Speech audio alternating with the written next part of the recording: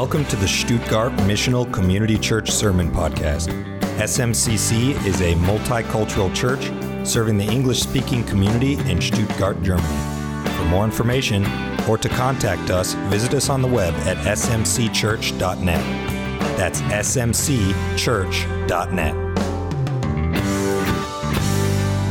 Today, this morning, as I arrived, I came a little bit late because I picked Hamid and Corey up from their hotel and brought them to church. So Stacy came early. I came a little bit later. And as I was getting ready to come, Marcus sent me a dreaded message on Facebook. And it said, when you get here, we're going to have to deal with the computer.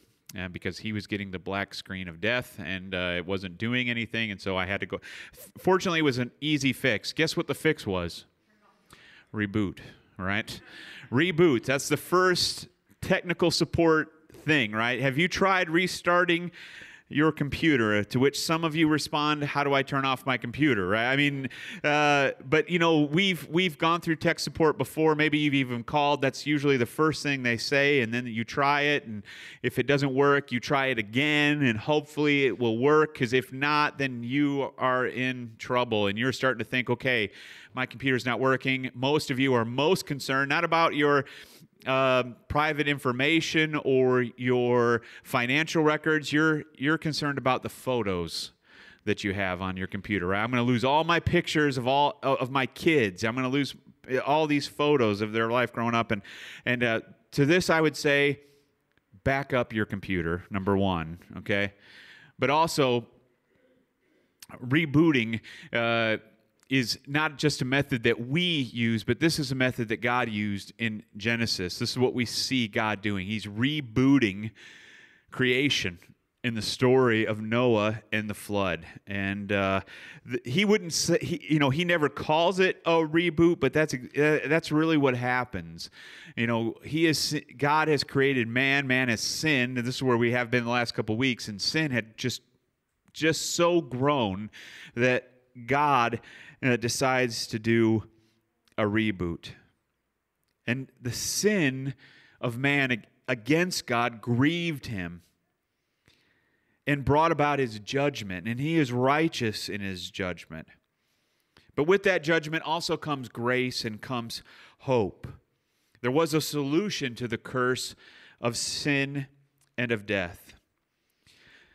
So today, as we get into the Word, I want to share with you my first point, and that is that sin grieves God and brings His judgment. Now, we talked a lot about sin last week, and from my understanding, it was the central focus of a lot of growth groups. But if your growth group only talked about sin and missed hope, I hope that this week that you will catch on to the fact that there is hope. Even though we are sinners, there is hope in Jesus Christ. Genesis chapter 6, verse 5 says this: "The Lord saw the wickedness of man was great on the earth, and that every intention of the thoughts of his heart were only evil continually. And the Lord regretted that he had made man on the earth, and it grieved him to his heart. So the Lord said, I will blot out man whom I have created from the face of the land, man and animals and creepy things and birds of the heavens, for I am sorry that I made them." The text says God was grieved. Can you think of another place where God is grieved over sinful humanity? I instantly think of Jesus looking over Jerusalem before his death on the cross, and he looks over this beautiful city of a people of Israel, God's own people, and he looks out over this city and he weeps. The shortest verse in the Bible, Jesus wept.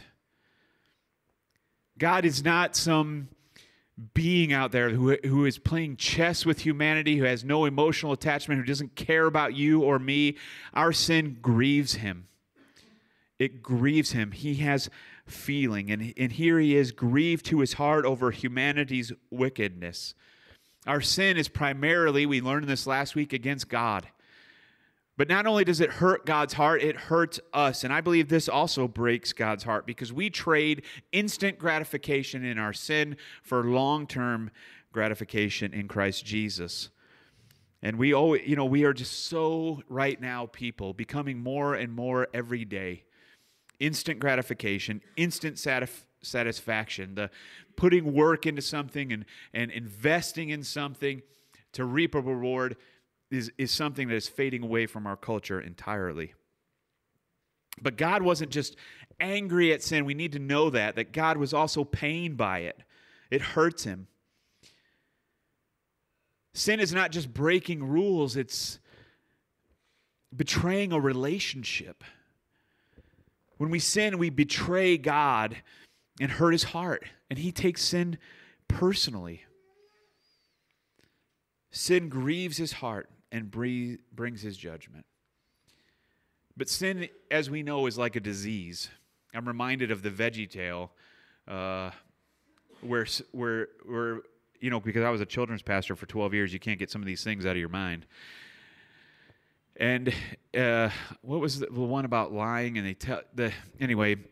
one of the fruits or vegetables tells a lie, Bob or Larry, and the lie grows, and the fib. Right? There's a fib, and this fib just keeps growing and growing and growing, and sin is like that. It just keeps growing and growing and growing, and sin, if left unchecked, would grow exactly like we read about in Noah.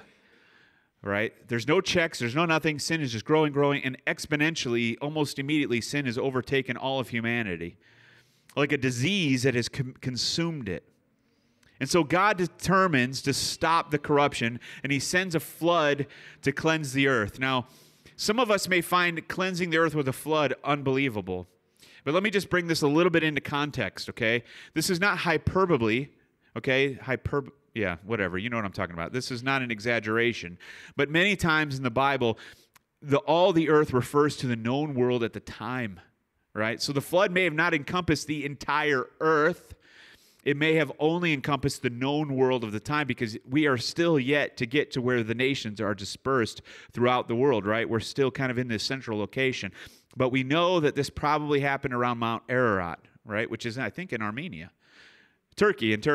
And so this area is where this happened, this flood, because we know the ark came to settle on the mountain. And so God sends a flood to cure this cancer of sin. A good friend of ours named Mike Mitchell is struggling with his second bout of cancer. But I know we're not alone in this. You have friends and family who have struggled maybe with one bout of cancer and maybe two, maybe three. And you've seen what chemotherapy does to a person, right? Because chemotherapy attacks the weakest, the most susceptible cells, so your stomach lining and things, and so people lose a lot of weight. And chemotherapy, I think, almost brings people, it seems like, to the point of death. But it eradicates that cancer. Why? Because it's more important to go through all that and live, right? To suffer all that, to lose all your hair, you can lift them up off the bed with a finger, it seems. Right? You see the effects it has on them. But that chemotherapy brings life, right? And so here we are at this point where humanity is just so depraved. God is rebooting, and he is going to deal with this cancer of sin by sending a flood. We might think, why couldn't God just let it go? Right? Isn't there a song that recently came out, Let It Go?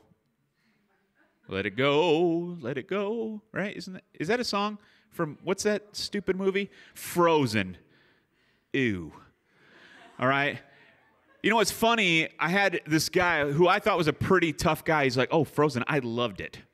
And I'm like, okay, I'm not a big animated series guy, but I watched it, and it lived up to my expectations. You can tell what I thought of the movie, right? But that song, it gets in your head, right? Let it go, let it go, let it go. And we might think, why couldn't God just let it go? Why couldn't a benevolent, loving, caring God just let it go? Well, I think there are three misconceptions about God that lead us to think this. All right. Number one is the notion that forgiveness means just letting it go. But if you've ever done something that required you to really ask for forgiveness, right? Like maybe wreck your friend's car, right? You borrowed it and you wrecked it. I remember when I was a young airman, I borrowed my friend's very fast car. He said, would you go get some sandwiches? I'll let you take my car. I'm like, I'll go out, get some Subway, and I'm going 110 miles an hour in his car coming back onto the base, and I get a ticket. All right, not from the base cop either, from a California highway patrolman, in which they don't let you go. And anyway, it was a big deal. And I had to ask him for forgiveness, and that was kind of a small thing. I've had to ask forgiveness for much bigger things. But one thing I know is even though if I ask for forgiveness, even if that person forgives me, that doesn't set everything right, does it? A lot of times there's reparations, there's amends that need to be made, and sometimes there's financial things that need to be made. If I wreck my friend's car and I say, I'm sorry, he may forgive me, but his car still needs to be fixed. There's still a cost that needs to be paid to right that wrong. Second, there's a belief that God would be better off if he were just a God of love. All right? And there are people who worship this God. This figment of their imagination. God is love and he is nothing else. That is one character attribute of God. That is one of his essential attributes, but that is not his only one. Today we're going to talk about another one, and that is he is a God of justice. And let me tell you something, you're glad, you might not think so, but you're glad that God is a God of justice. It doesn't make sense that I should share heaven with Hitler. Amen? It doesn't make sense, right? We can't let evil into the perfect presence of God because then it would cease to be perfect. What is heaven to look forward to if it's exactly like it is here? Right? It's nothing. I don't want that, right? One of the greatest hopes we have is to be in the presence of God for all eternity. God is perfect. And in this when he writes the garden again, when he reverses the effects of sin with finality, and this earth is restored to the exact way it was meant to be, it's going to be perfect. And so I appreciate that God is loving and that he is just. We would not be better off. God would not be better off if he were only a God of love. Third is the idea that God is a God of vengeance, and this will make a vengeful people. Because God, we think, oh, well, God is vengeful, and so that enables us to be vengeful. I would argue the opposite is true. See, God tells us in his word that he will repay all wrongs in Romans 12:19, that vengeance is his, and he will repay all wrongs. And as Christians, we can trust in that. And that's what enables us to turn the other cheek, to give without the promise of repayment, because we know that God is just and he will reward faithfulness and he will make sure justice is done. If you don't believe God exists, and I see this in our culture so strong today, there is such a strong sense of justice today, isn't there? Such a strong sense of what is right and wrong by people who sometimes seemingly have no idea of what is right and wrong, because they have, their right and wrong is coming from their feelings and their heart, not from the Word of God. But because they don't believe in God, but believe in justice, they are the final line in the sand. Justice is their responsibility, and so they are vengeful. They are the ones who is vengeful. If there is no God who will take vengeance or give justice to those who do evil, then we become the ultimate authority. We become the bearer of justice, and that is a burden that we were never created to handle. Vengeance is his, right? He will repay the evil. But when we take it upon ourselves and take the place of God to be the one who is solely administrating justice, solely the one who is responsible, then we do something, we take God completely out of the equation, and we become vengeful, hateful, and fearful. And I'm telling you, I see it in our culture every day. Church, do not give in to that. Do not become vengeful. Do not become hateful or feel fearful yourself, right? In response to a godless world who has taken it upon themselves to administrate justice. Don't give in to that. We as Christians should still work for justice, but we do not bear the burden for it. God does.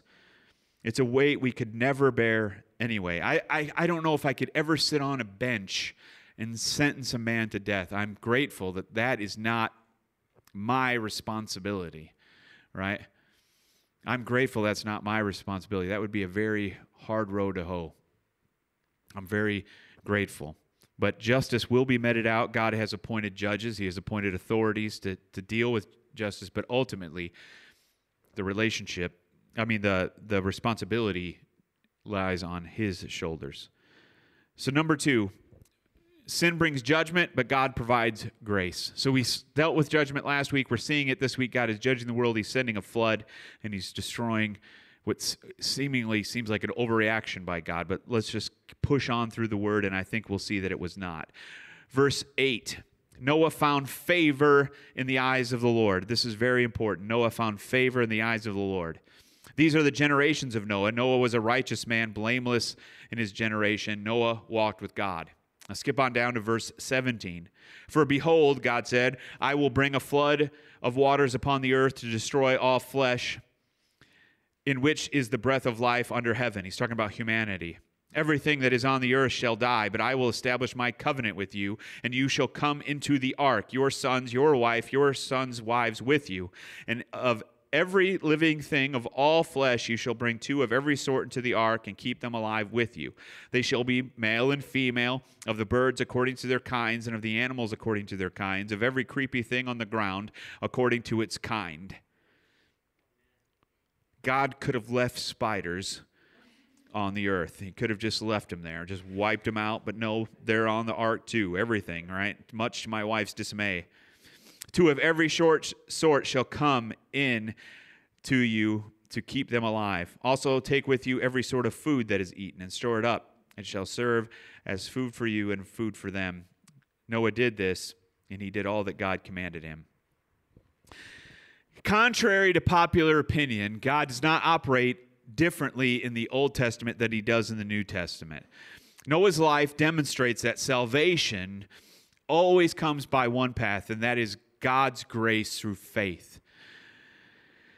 See, here we see that Noah found favor in God's sight. What that word means, favor, it means to receive grace. God didn't save Noah because he was righteous. Noah became righteous because he received God's gift of grace. Because he received his salvation. Grace came first, righteousness followed. Only after responding in faith was Noah declared righteous. That is always the way that people become righteous. We are not righteous before we come to God. We receive his grace and we become righteous. We become clean. So Noah, we see just shortly after all of this is over, Noah gets out of the ark, and what's he do? He goes to fest. And he gets wasted, right? He gets drunk. He sins. He's not perfect, but he responds in faith. That's why in Hebrews 11, it mentions Noah. When we talk about the great heroes of the faith, Noah is mentioned. Why? Because of all of it, Noah believed God, right? It had never rained on the earth. I want you to think for a minute. It had never rained on the earth. And Noah receives a word from the Lord that it's going to rain. It's going to rain, man. It's really going to rain, and there's going to be a flood, and I want you to build an ark of gopher wood. What is gopher wood? We have no idea, but most likely we think it's cypress, right? And so he's commanded, and the cypress trees, I don't know if you know, but they're not really that great of a tree. They're not very big. It probably took a lot of cypress. If you want to see a scale model of the ark, you can see one in the Netherlands, right? Stacy and I, isn't that where we saw that? Yeah, you can see one. It's huge, right? It's really, really big. And so Noah's out there building this, and he's believing that God is going to stay true to his word. And the whole time, he's being mocked. He's being laughed. Rain? What are you talking about? Rain? The whole world's going to be destroyed? And looks at church, I'm just going to get off on a little bit here. It's the same today, isn't it? Now, maybe we don't have an ark. Maybe I'm not in my backyard building an ark. But I want to tell you, the church today is the ark. Did the ark save Noah, or did God save Noah? God saved Noah, right? The ark was the vehicle by which Noah was saved. And today, the church is not saving people. That's God's work. But the church is the vehicle by which people are saved. Amen? And today, the church is in operation. And the church is working to reach the lost and save as many people, inviting them onto this boat. As many people as will come, there's room for them. Amen? And we invite them. We go out, we invite them in, and some of them laugh at us. And they mock us, and they say, well, God is not a God of judgment. Judgment's not coming. I want to tell you today, judgment is coming. Judgment is coming again. And God will judge the earth in his righteousness and in his judgment. And those who deny the invitation to receive God's grace will be out in the sea drowning. But church, we don't give up on them, right? Because today is the day where the church is still being built.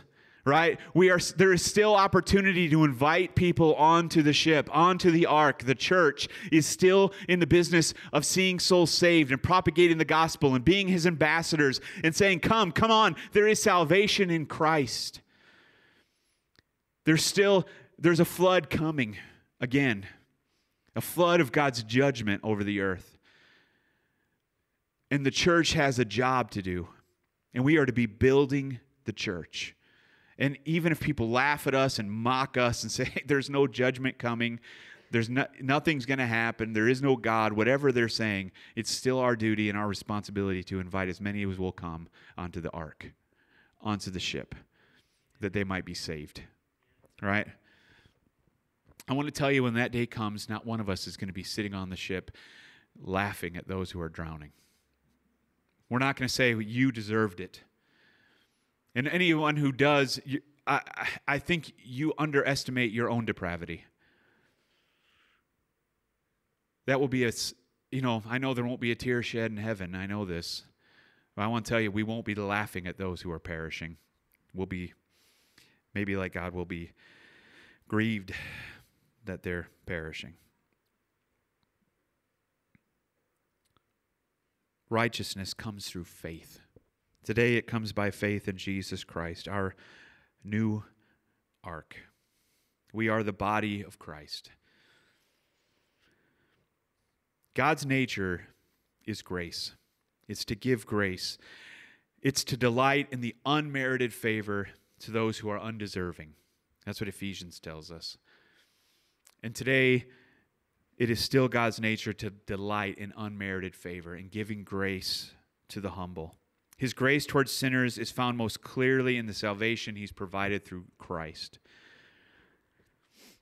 We are undeserving of salvation. There's nothing about us that would deserve salvation, but God, through grace, gives us salvation in Christ. We deserve death. He gives us life.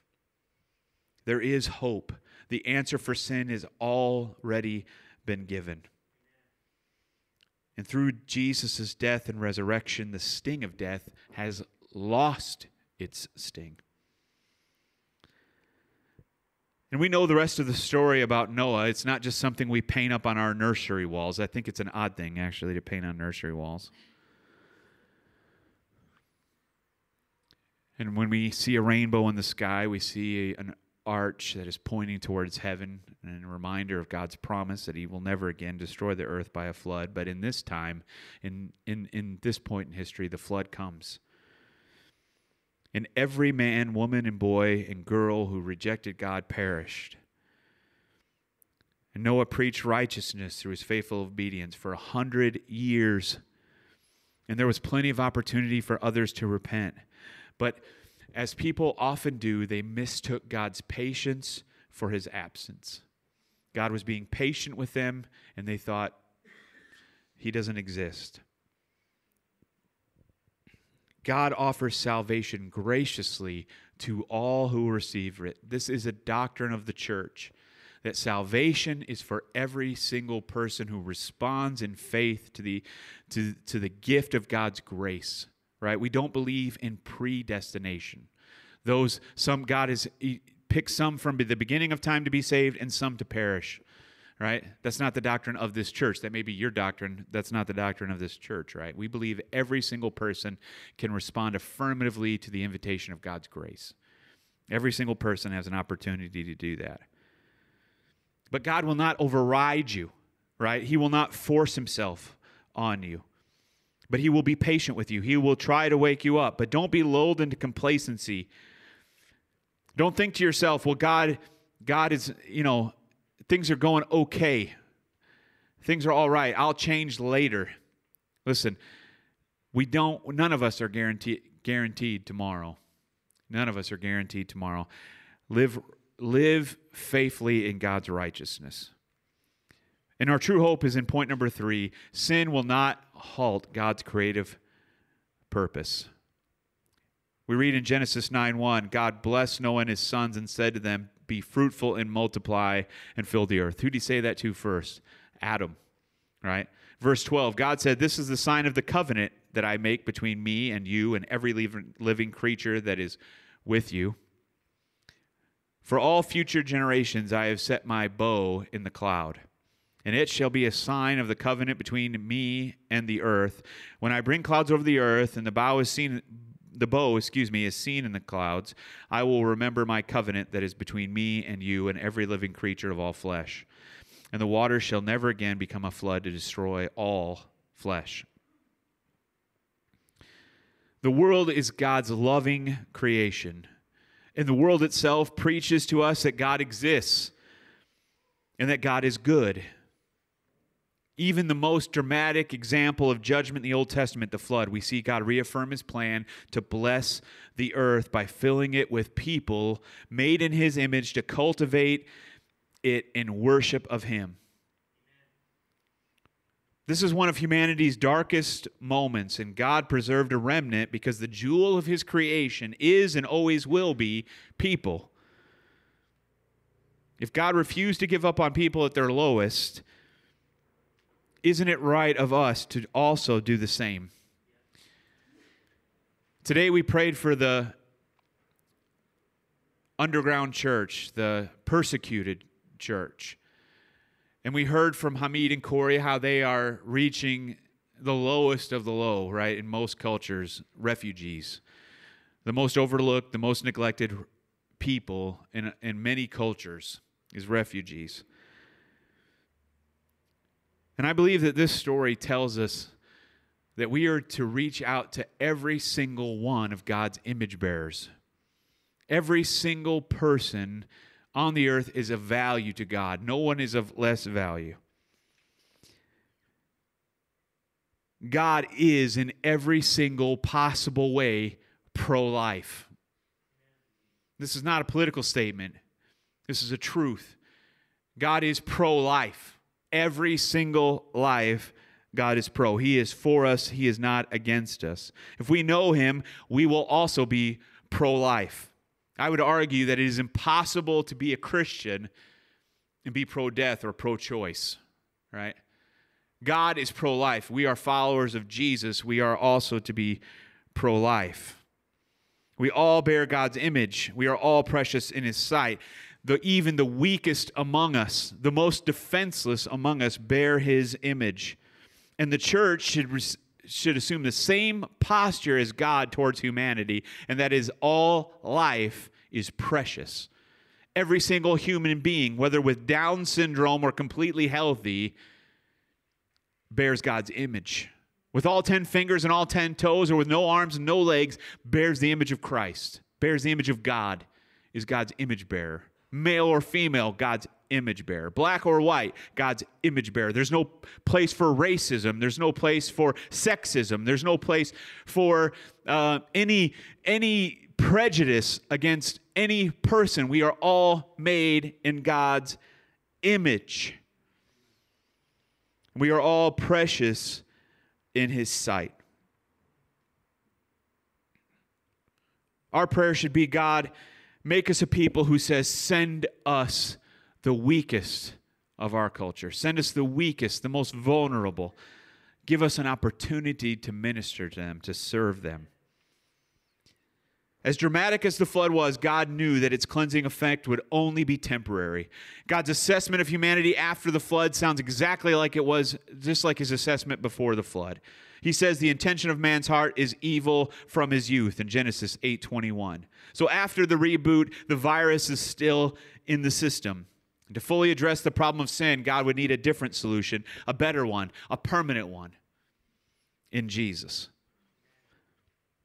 God was gracious to Noah to extend salvation to his family. Also, God grants salvation by grace to all who come by faith into the family of his righteous Son, Jesus. Salvation is in Jesus alone. I think also Hamid and Corey illustrated this. The emptiness of the Islamic faith and the personal relationship with Jesus Christ bringing hope to these people. What does this all mean for us? Where does this leave us? Well, I would say that if we are resisting God's judgment, if we're resistant to this attribute of God that he is just, I would question whether or not you see yourself as a transgressor of God's law. Do you see yourself deserving and worthy of hell, but saved by God's grace. The more we are persuaded of our own righteousness, the more God's justice doesn't make sense. The more we are persuaded that we are righteous in ourselves, the more God's justice doesn't make sense. However, when we are at the end of ourselves and we realize that there's nothing we can do to save ourselves, then we welcome God's judgment and we receive God's grace in Jesus Christ. Because the tighter the noose, the more desperate we are. That's why so many people get saved at their rock bottom. Because there's no other hope but in Jesus, right? Unfortunately, that's the place God allows many of us to go before we can see God, right? And I want to tell you, there are some hard cases in the world. We were talking about this in growth groups, some family members who have yet to receive Christ. And some years ago, I decided, Lord, whatever you have to do in their life, I don't care what it is, that they have to see you, then so be it. So be it, Lord. You know, if it's some hardship that you have to send so they'll see you, God, do it. You know, Lord, send people that they'll listen to. You and I both know they're not listening to me, Lord. You know, so send somebody to listen to. Send a situation where they have to look towards the cross. Because it's more important than anything in the world, more than comfort, more than good health. What's most important in this whole thing we call life is a right relationship with God. Do you believe that this morning? That is the most important thing. More than our comfort, our right relationship with God is the most important thing. Because we are recipients of God's grace through Jesus, we can proclaim the reality of God's righteousness and His grace to others that they may join the family and be saved from the coming judgment. It's not quite a fire and brimstone message, but there are certainly elements of that in this message. Because I think when we neglect to talk about God's judgment upon the earth, we are cheating a little bit of the story of the gospel. Right?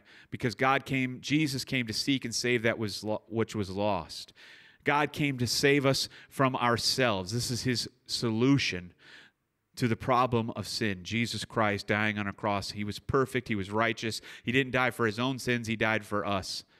He was that perfect scapegoat, that perfect sacrifice, that perfect blood offering for each and every one of us. And it's through Him that by receiving the grace offered through Jesus Christ that righteousness is extended to us. That we are in right standing, as it were, with God. Like Noah, who found favor with God. So we also find favor with God through the blood of Jesus Christ. Amen? We are saved. There is judgment coming, and this should motivate us. This should stir our hearts to pray more than ever before, to get out of our comfort zone and share this gospel, that none would perish, but all would come to everlasting life in Christ Jesus. Thank you for listening to the SMCC Sermon Podcast. Be sure to visit us on the web at smcchurch.net. That's smcchurch.net.